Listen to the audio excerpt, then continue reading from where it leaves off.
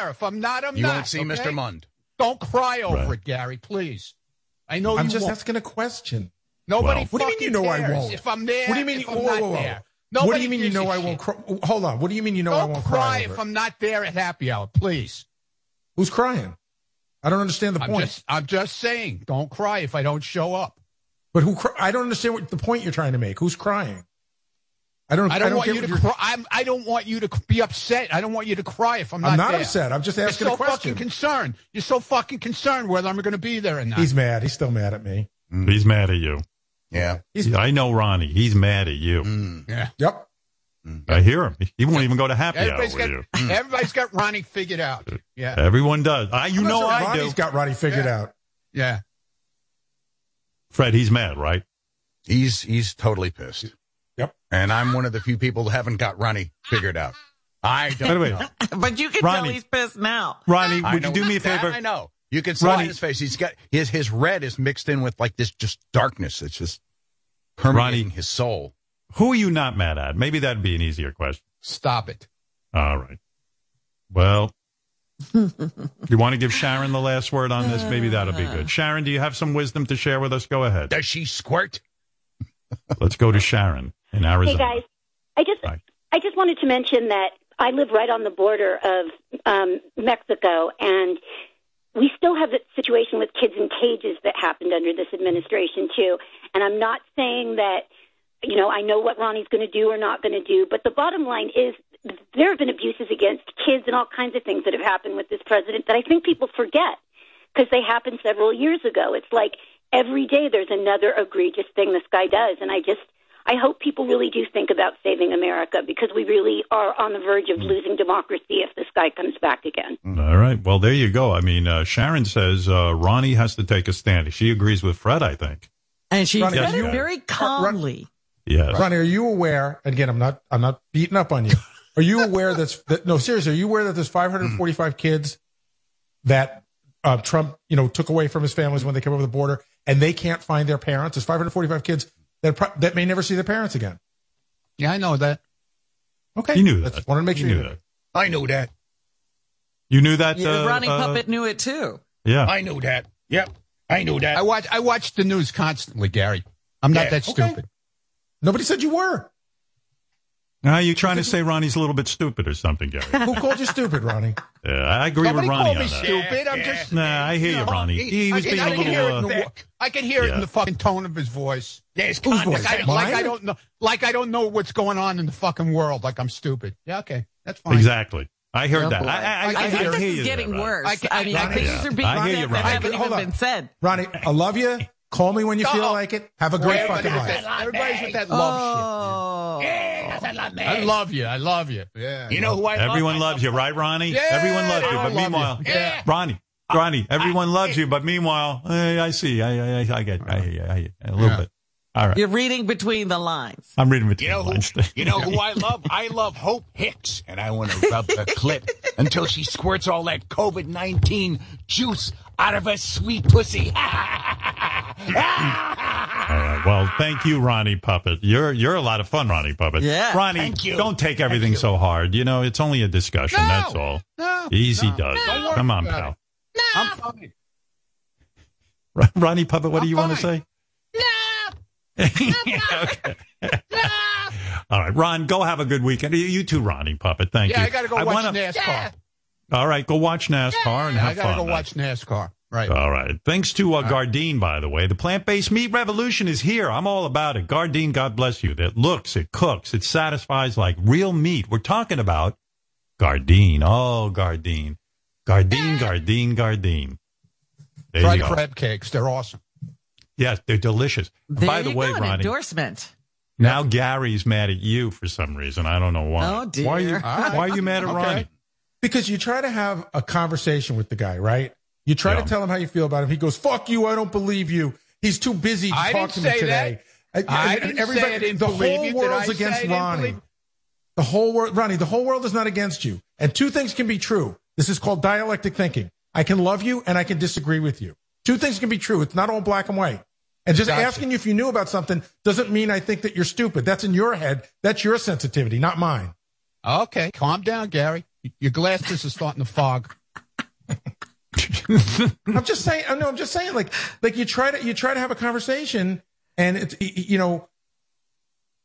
I don't know. You can't. I feel like I can't have a conversation with you about it. Okay, good. It really is. Everything's divisive, but I can. This is a great conversation we're having right now. I'm enjoying the shit out of it. Oh. So will I talk to you again, Ronnie? Because I got the feeling that I'm not going unless you call me back. I'm not going to hear from you. Okay. All right. Okay. Jill wants to have the final word. Poor Let Gary. Jill Let Jill have the final word. Jill, go ahead. Hi, Howard. You are exactly right. And Fred, I love you. The reason we're so frustrated, Ronnie, is because Trump has single-handedly ruined your life, and you have this blind devotion I never said who I was voting for. All right, enough of this. I never said who I was voting for. We'll be back with Matthew McConaughey right after this. All right. We're going to take a break from all the fighting and get over to Matthew McConaughey, who actually has written a wild book. It's kind of crazy, this book. It's wild. It's full of stories, and he's lived a full life. Unlike me, who's kind of just locked up in my house. Hey, Matthew, good to see you. There he is. Let me take a good look at this guy. There's a movie star. Look at that. Hey, look at that. How are you? How are you doing? I'm relatively good, man. Look at you. How Getting excited. It's been quite a few years since we've done this. It's good to be back with you. Good to be. When's the last time I spoke with you? I mean, it was a long time ago, I think. What are we talking? 5, 6, 7 years ago, I think, right? That's right. I believe it was 5 or 6, 7 years ago, and it was a good conversation. And then you fell out of my life, and I had to get along without you. And I've been watching you from afar, sir. You're doing quite well. This book. Writing a book, it can either go two ways. You can be superficial, or you can be a man of the people and really talk about your life in a meaningful way. You have done it.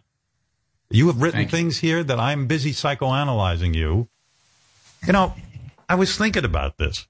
When you won the Oscar, which is a big deal, you win this Oscar and you get up there and during your speech, and it was an eloquent speech, but you thanked your parents and you acknowledged your father who is now up in the sky somewhere, up in heaven, he's looking down on you. And I thought, wow, Matthew must have had this incredible relationship with his father to honor him at the Oscars like that.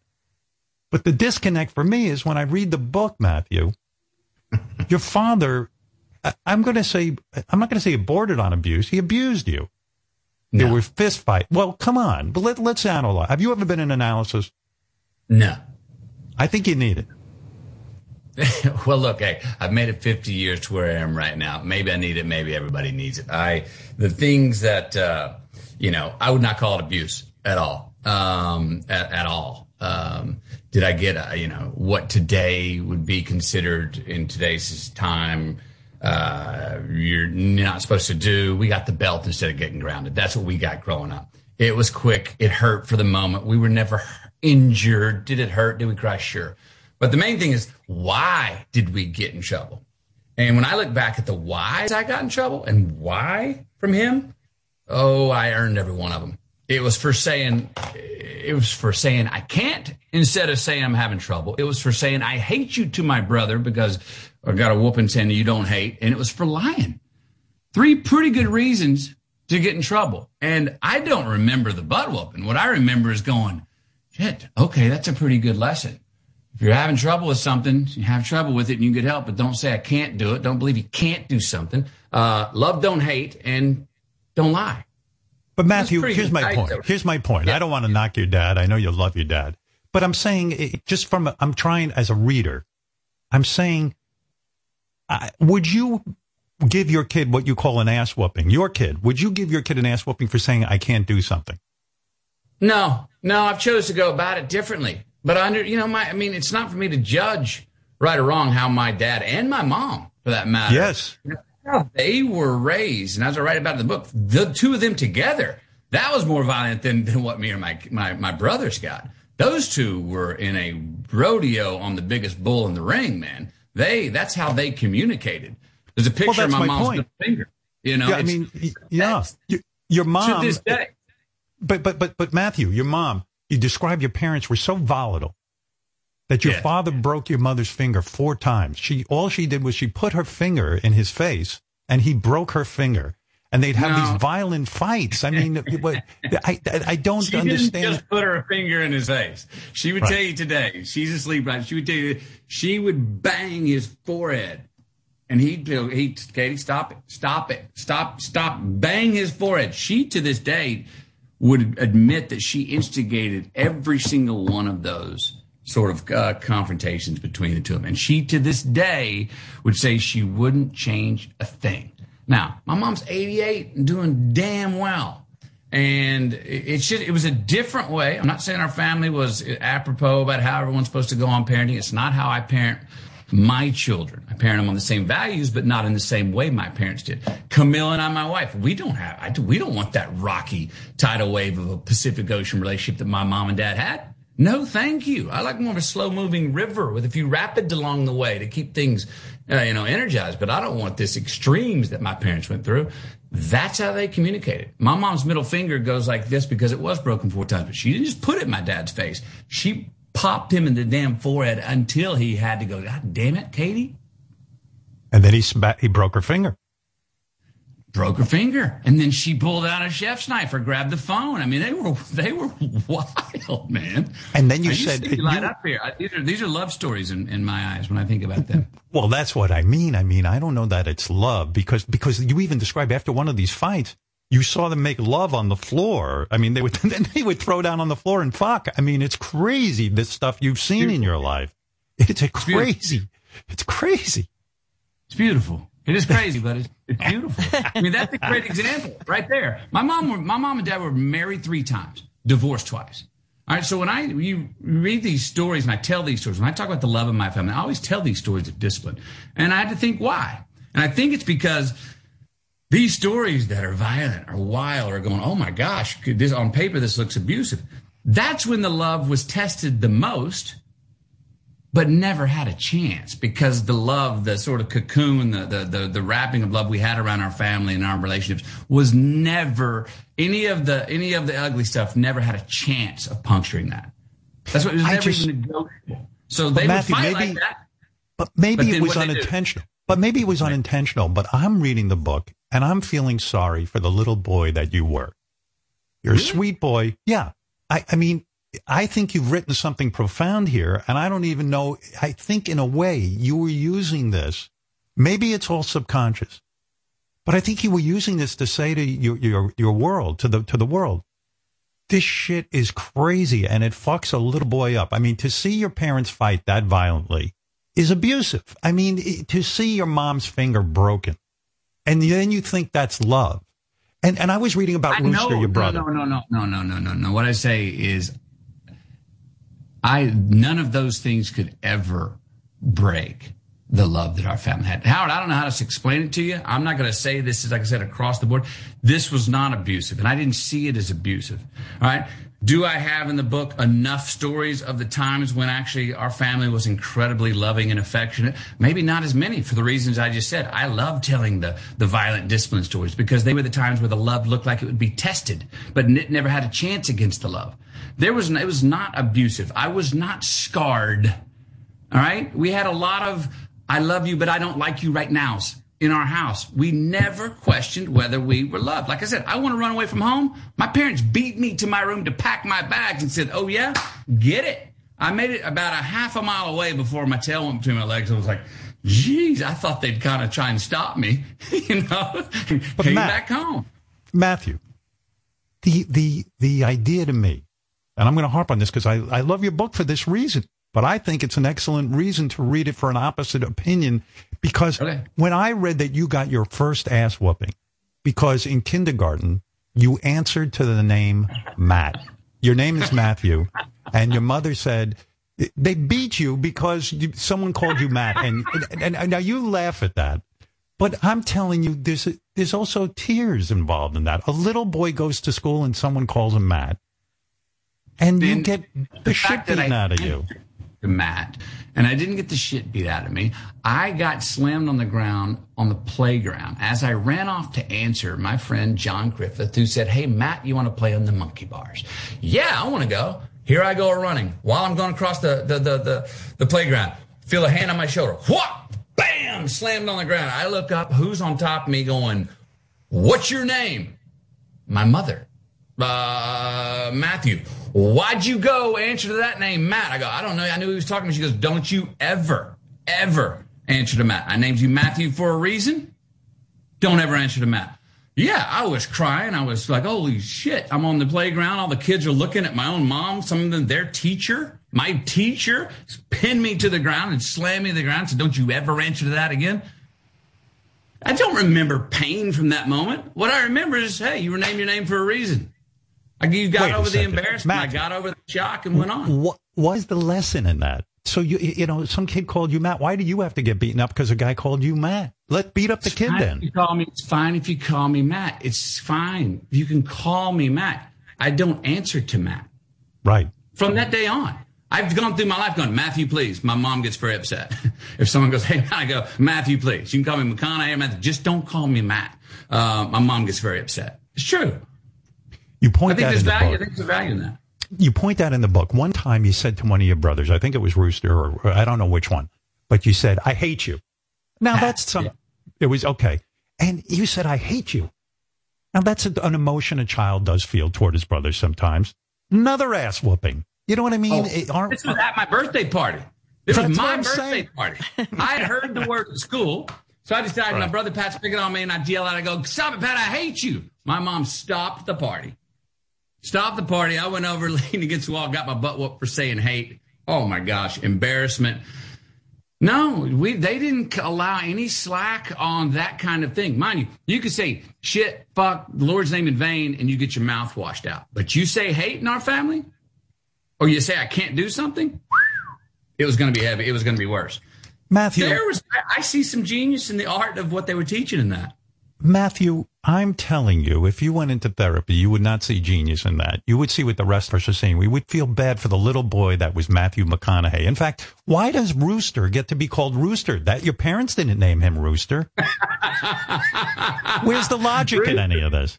Hey, he became a rebel, and he said, "You know what? I'll go by another name," because over the years he had proven in his life that no matter what time he went to bed, even if it was 5 a.m., he woke up when the sun rose, and so he got the name Rooster. Hell, I don't know.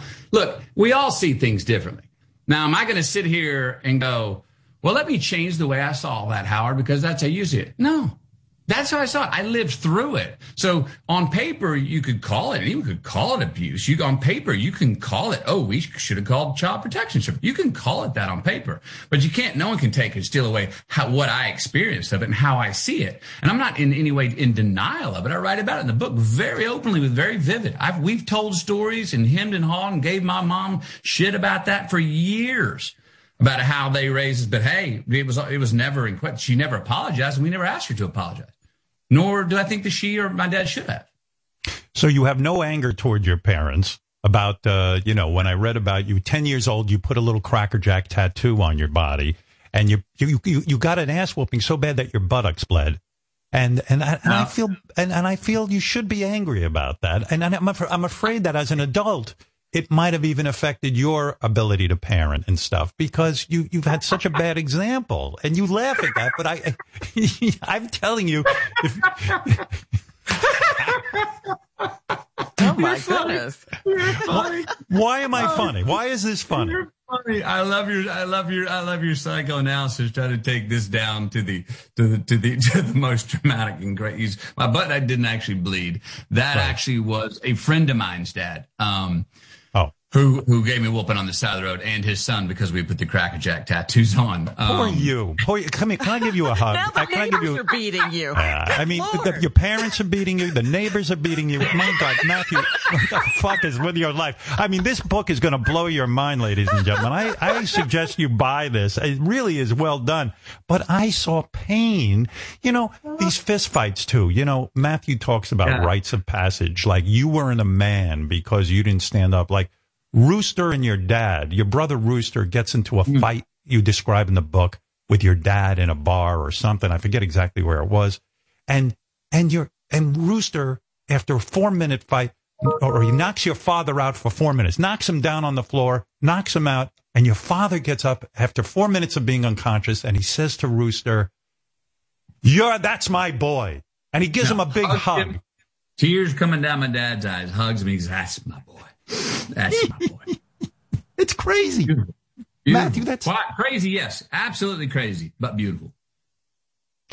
You know, it is a wild life you have led. It's the exact. I have lived with fears, and I don't leave my house. I'm talking. Forget about COVID. I don't leave my house when it's nice outside and there's no diseases. I mean, you have seen every fucking crazy thing in the world. It's amazing. It didn't drive you crazy. It's amazing. I mean, I get maybe. Thank you. I mean, I've just, No, it's mind blowing. Keep on keeping on, trying to calibrate and recalibrate along the way. Always turn the page, trying to turn the page to the next. I'm not a big dweller on things. I've got my own regrets. I've had my own shames, had my own embarrassments. Wish I could have done different or done better in my life, but I don't. Listen to this theory. Now, my mother, who's 88, who is the queen of relativity. I asked her a couple of years ago. I'm like, Mom, nobody forgives himself quicker than you. It's amazing. You're like water off a duck's back. I go, don't you have anything that you ever regret or anything that you feel like you could have done better? You could have done better that day. And she goes, oh, honey, every night I make a mental list. It's usually 20 to 25 things of things I wish I could do better. And I know I need to work on things I regret. She goes, the thing is, when I wake up in the morning, I forgot them all. So that's her one. And it's amazing. It's like, you're 88, you got a book, and you got a sip of Kendall Jackson at 6 p.m. I'm not telling you to change a damn thing. She's doing great. But you say in the book, Matthew, you say in the book that your brother had his rite of passage. You call it a rite of passage when he knocked out your father. He passed the test, and your father was so proud of him. You say your first rite of passage, you flunked. That joke. You got caught stealing a pizza at 18. Your father asked you if you stole the pizza. You didn't come clean. And you said your father said you felt that was a rite of passage, that was your entry into being a man, your entree into being a man. And you failed it. Because what? Because you lied? No, I failed it because, because yes, I lied. He was wanting me to just tell him the truth. If I'd have told him, he knew, to all of us out there, when you come home, if you've stolen a pizza and one of your parents says, hey, did you pay for that pizza tonight? It means they know you didn't. All right. So I, at that time, think I'm going to come home and weasel out. I'm like, well, I mean, I think sure. I mean, I left the parking lot first. Bud was back and all of a sudden I'm already weaseling, digging myself a hole. My dad says, okay, I'm going to ask you again, did you steal the pizza? I start digging a hole of a lie again. Now, I know at this point that he knows, but I'm getting nervous and I'm going like, he's asked me the second time. I've lied the second time. And then he said, I'm going to ask you one last time, buddy. Did you know whether you stole a pizza or not, did you know you were going to steal a pizza? Did you know you weren't going to pay for the pizza? And I went, well, I mean, lied again. I remember I got a backhand that I deserved. And I went down.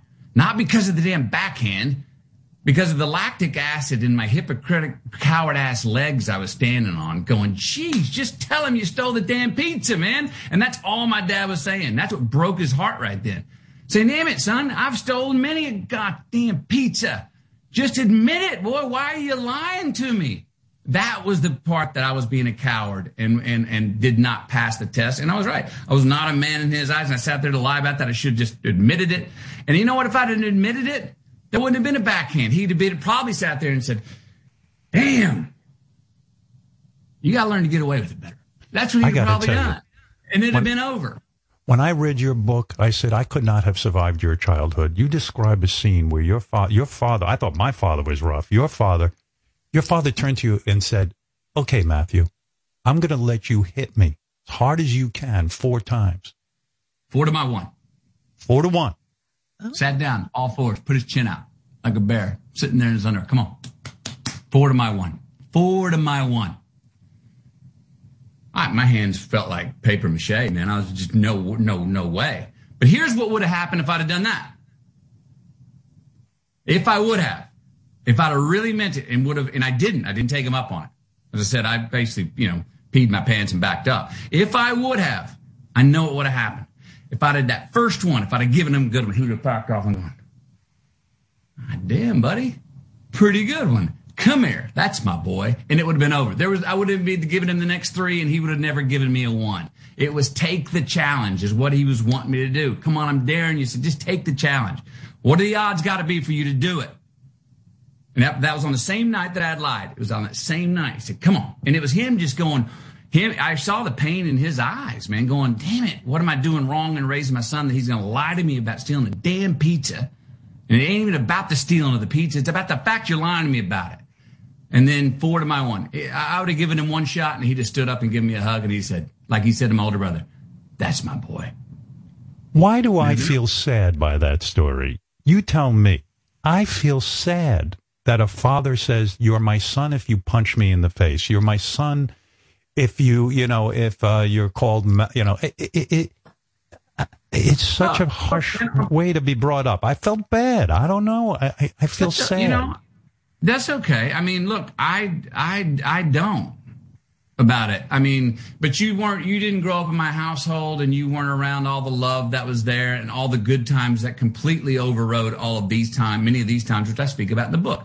Like I said, I speak about these parts in the book because they were times where the love was tested for me, but it never had a chance against the love we had. Matthew, I say that, and you weren't there. So I think you speak about these things because you want the world to know that you were abused. That's my theory, and it worked on me. I had such compassion. I think you're one of the best actors I've ever seen. You talk about your fucking, shit. I mean, I could go into it. Your soliloquy in A Time to Kill when you're defending a black man who has killed a white man. That speech, unfucking believable. In that Leonardo DiCaprio movie with you steal the whole fucking movie. Yeah, Wolf of Wall Street. That one scene where you teach Leonardo DiCaprio about jerking off twice a day, I've never fucking seen better. It's the fucking best scene ever. Thank you. Hey, by the way, on that scene, I don't know the truth about this. Is that a scripted thing, or was that coming right off the top of your head about how, in this racket, you have to jerk off twice a day to relieve your stress if you're going to work on Wall Street? When you were doing all that, and by the way, go on Google, everybody, and just Google Matthew McConaughey in Wolf of Wall Street and watch that fucking scene and tell me you're not fucking mesmerized when he's teaching Leonardo DiCaprio about how to survive on Wall Street. It's the greatest thing ever. Was that something off the top of your head, or was it scripted like that? There was what I put in the movie was about 3 times longer than what was scripted. It was a really well. I remember this. I call these launchpad lines. With Wooderson and Days Confused, there was 3 lines. I worked for 3 weeks based off of one line that was written. And it was a line that Wooderson had. She said, hey, that's what I love about those high school girls. I get older, but they stay the same age. Well, yes. I read that line, and I was like, who the fuck is that? If that guy believes that, I could write a book on encyclopedia on this guy. You're referring to Dazed and Confused. You're referring to Dazed and Confused, where that guy, that guy is such an interesting character. But in other words, that line tells you exactly who he is and makes you want to do the movie. Think about it. You look at the line like that and you go, if this isn't a person's attitude, if this is a person's actual credo, ethos, like he believes this, you can write a book on somebody that goes about in the world like that. Well, in Wolf of Wall Street, the launchpad line, I remember reading when I said, who the fuck is this guy? And it was written that he tells Leonardo's character, the secret to this is cocaine and hookers. And I remember going, who's this guy? That guy, and he's serious. I was like, if this guy's serious about that, which I'm saying, I'm going to take him to be like he's being very serious. Boy, I can write a book on this guy. So I just started rapping and wrote things down and, was beating my chest before, which was Leonardo's idea to put that actually in the scene. And then, I don't know, it may have had the stuff about jacking off, and then I added the stuff, I don't know, or maybe I added that, but I know I went on and riffed on whatever numbers, those are rookie numbers. Those are rookie, you got to pump those up, and then it was a rap, I got to tell you, it is the greatest moment in film. And I'm not bullshitting you because you're here. I mean, this is how I've always felt about that scene.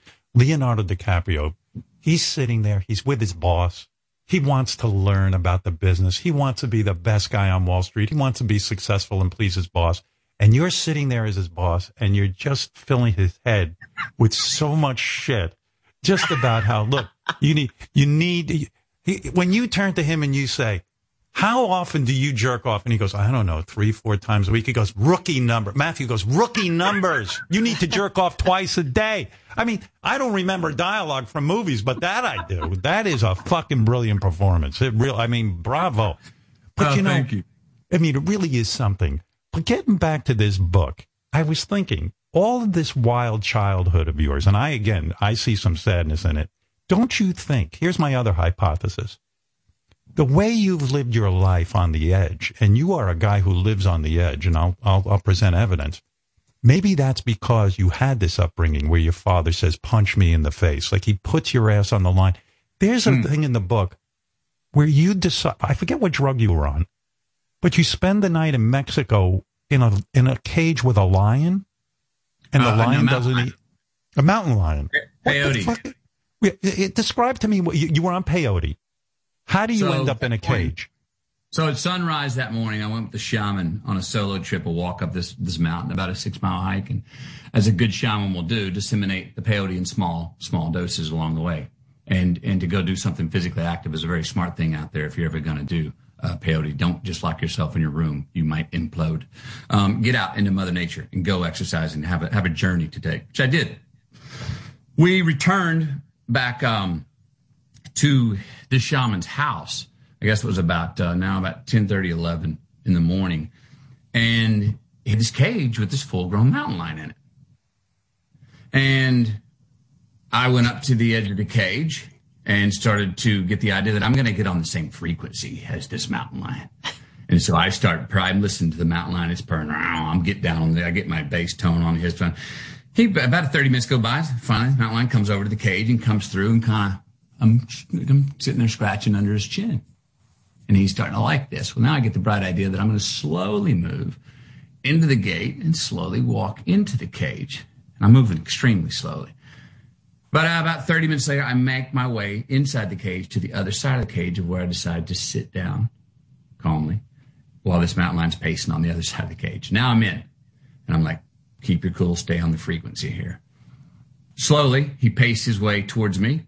It took about another 45 minutes until he made his way over and got the confidence to come over near me and get close and came down and touched my hand. Cut to 2 hours later, that son of a bitch was laying in my lap purring. What? Yeah. Laying in my lap purring. And I hung out there and I was in that cage for just about over 3 hours. And then when it was time to get up, I slowly got up and walked out. And then, later that night, I had that moment of what you just said. What the fuck? But it made complete sense at the time, and it worked. There was no fear on your part that this predator was going to eat you? Yeah, there's a little bit of fear of that, but I figured I could overcome that. And I felt like I knew, actually. I didn't feel like I knew that cat and that mountain lion were communicating at the time. And look, I'll say this. I was smart enough to know that that mountain lion was not starving. All right. It had been fed. Okay. So it's like in my hikes through Africa, when you cross those rivers through a lot of hikes over there. It's okay to cross those rivers with all of the crocodiles in them in the wet season because they've got plenty to eat. But I've hiked that same trail in the dry season. You better watch it because they're all very hungry. This mountain lion, I was confident, was not overly hungry. It had been being fed. So I felt pretty confident that if I went in and approached it the right way, that I would not be on the menu. See, my theory was the mountain lion, the crocodiles, they're a lot calmer than your parents. So you're like, fuck it, I've lived through those two. So I'm gonna get in there, man. Now you might be onto something. This is the craziest, maybe the craziest book I ever read, because you describe, I think it was when you were on one of your trips to the Amazon or whatever the hell, where you go to get away from it all. You walk into, tell me if I have this right, you walk into one of these villages and you now fight their best fighter. You actually get into a ring with a fighter. What the fuck is going on? Tell me about that. Yeah, right. So here's what happened. So it's a place called in Africa called the Doggone Country, And in the Bandiagara is these villages that are all separated by like 10 to 15 miles. They're at the base of a large mountain along the river's edge. This is a group that fled the Muslim invasion around the 11th century, I think it was. And they're these little villages, no electricity, but they're all spread out along the river. And I went hiking through there in 99. And without electricity, the way of communicating is the spoken word. Someone sees you, they hike to the next village. Well, word got out that strong white men named Dowda, because I was under the name David, and Dowda was my name in Bambara they had given me. And I went there and told them when I showed up, they were like, "What's your name?" I said, "David." And then I said, "I'm a writer and a boxer," because I wanted my anonymity. Well, it became very clear that they didn't give a shit about the writing part, but they were very interested in the boxing part. And one of their pastimes over there is wrestling. Well, I get to this one village one day after about a 12-mile hike, and I'm laying down, stretching, and the village has come around to see this new novel person with light skin that's hiked in, and they've heard of Dowda, strong white men named Dowda who would be hiking this way, and I'm there. And these two young boys, about 18, get over me, and they start kind of talking at me, and I could hear the challenge in their voice, right?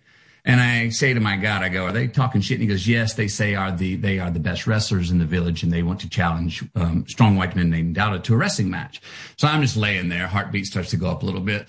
And as they're still jabbering and the crowd's getting kind of excited, all of a sudden I hear the crowd scream. And I look up, and those two boys run.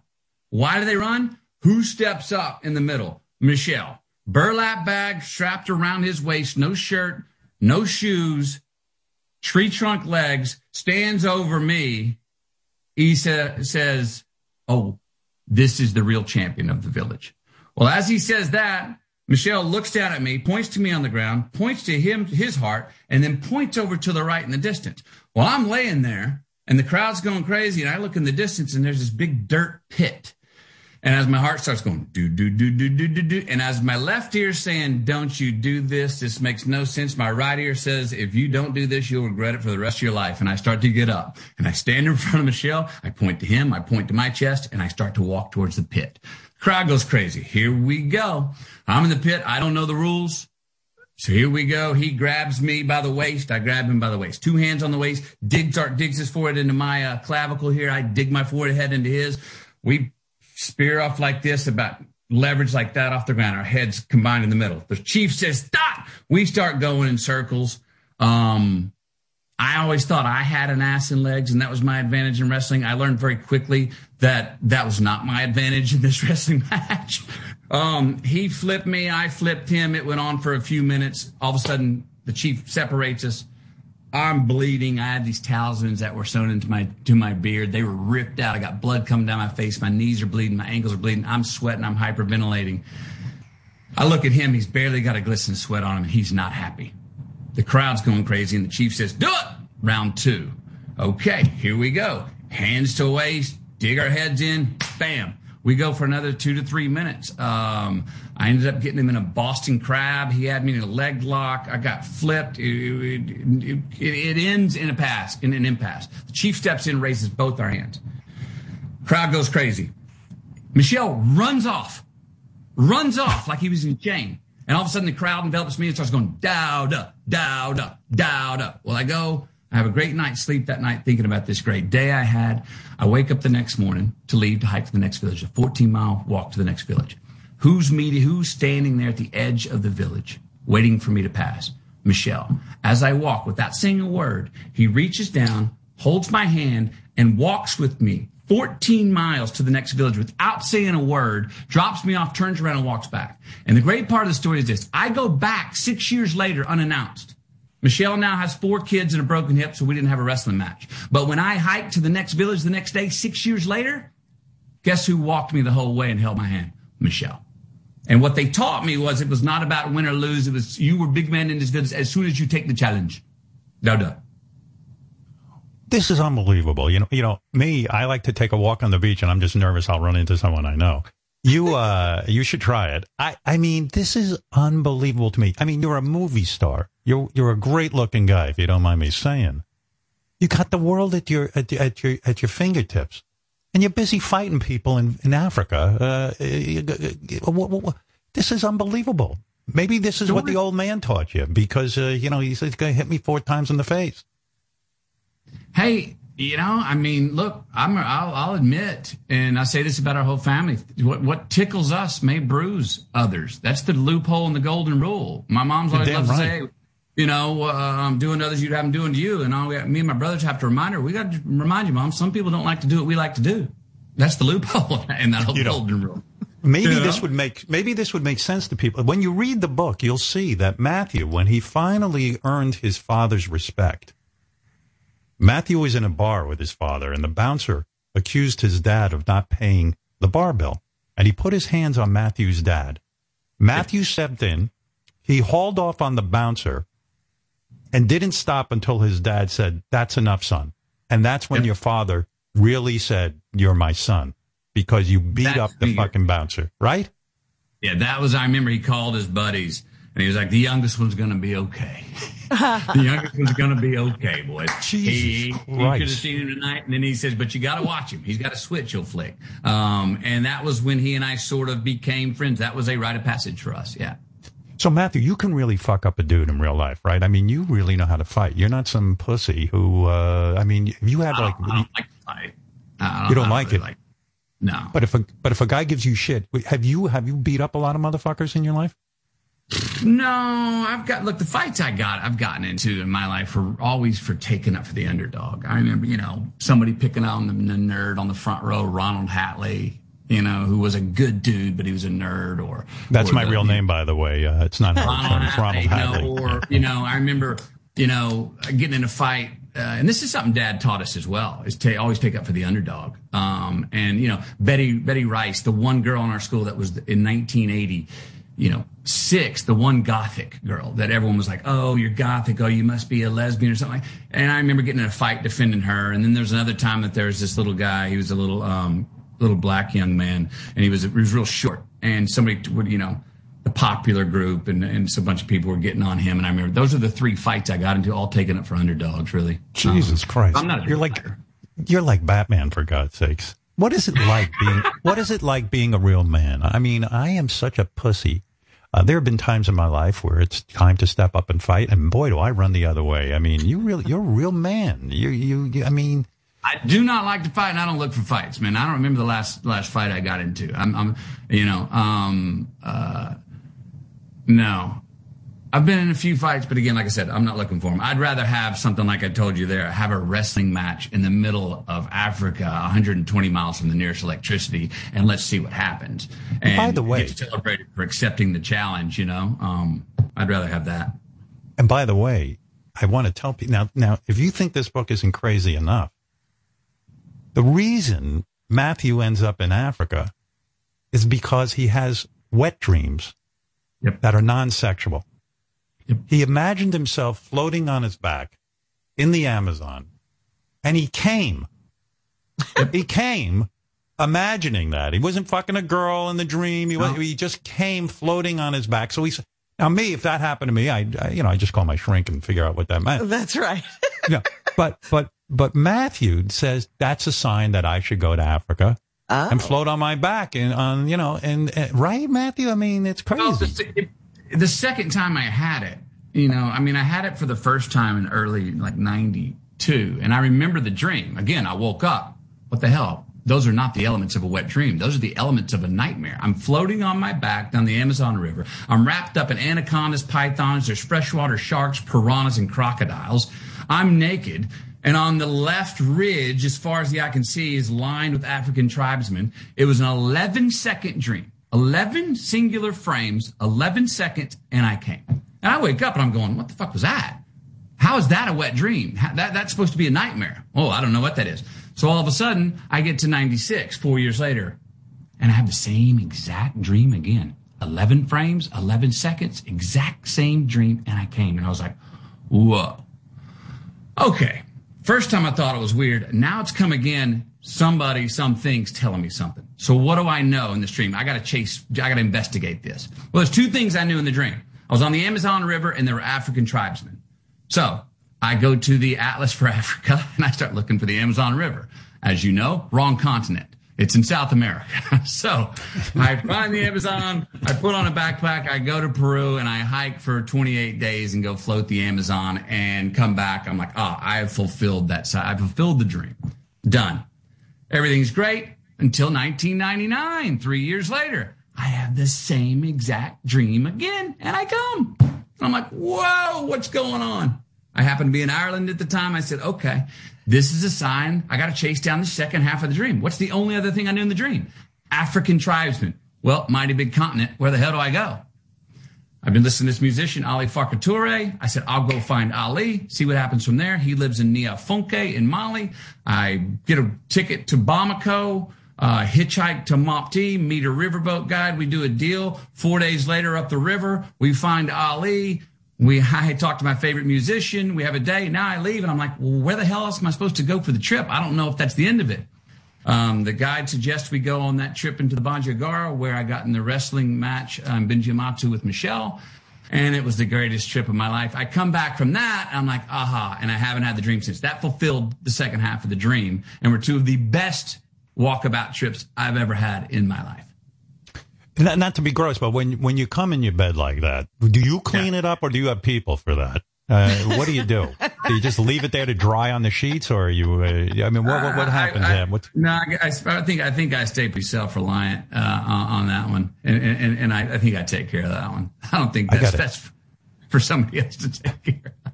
Of course. Listen, you have people. I got to tell you, I've never had a wet dream, so I can't relate to that. I know that sounds weird, but if I was dreaming about the Amazon and I came, I'd say, you know what? I really need to jerk off more because I'm not coming. I'm not even thinking about women. But you take such risk. Do you ever say to yourself, when you're doing these experiences, you're fighting in villages, you're hiking through these dangerous places, you're in tiger cages, do you ever say to yourself, Jesus Christ, I'm this famous actor. I could have this cush life. I can just, I don't have to do these things. Don't you tighten up and go, things are too good. I better not take risks. I could lose my beauty. I could lose my face. I could lose my acting ability. Do you never say that to yourself? There's no caution? No, I would say, these choices that I've made in my life, that I made long before I was ever famous, that are character choices that have sort of helped form me to be the guy who became the actor who then became famous. That was a byproduct of who I am first. And that's what I mean by just keep living. I mean, I got things I've always wanted to do in life. If I start curtailing the fun or the vitality of my life I'm living because I'm like, ooh, that my job, I don't want to make sure. Well, then I'm like, well, who's wagging who, McConaughey? No.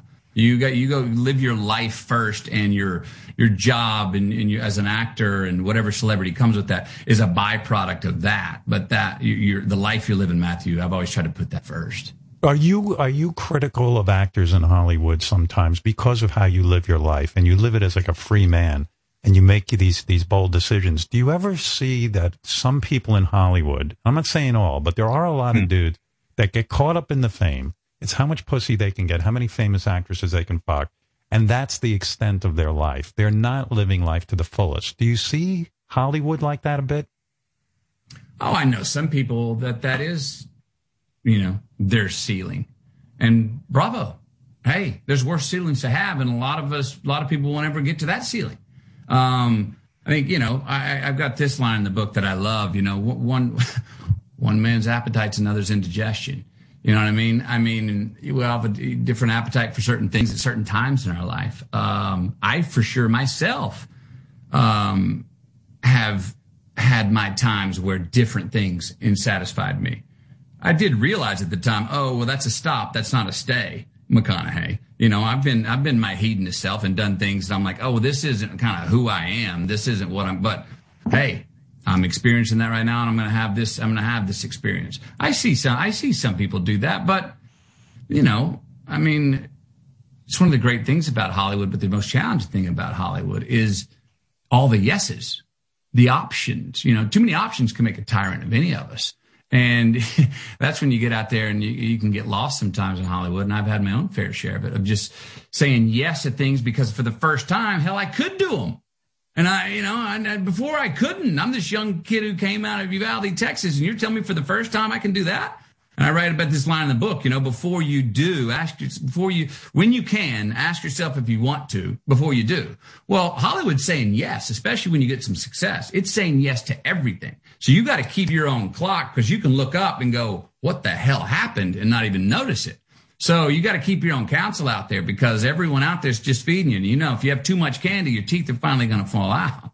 I think one of the bravest decisions you ever made, and I don't know that people know this about you. That's why the book is so interesting. The decision. Here you were having so much success. You talk about your professional life as a leading man in romantic comedies.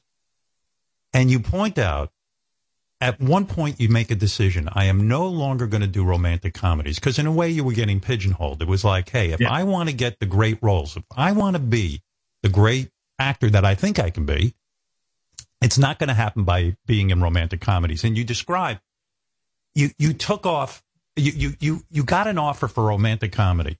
And at first they offered you something astronomical, like $5 million. I forget the amount of money. But you keep saying no. And then finally the offer's up to $50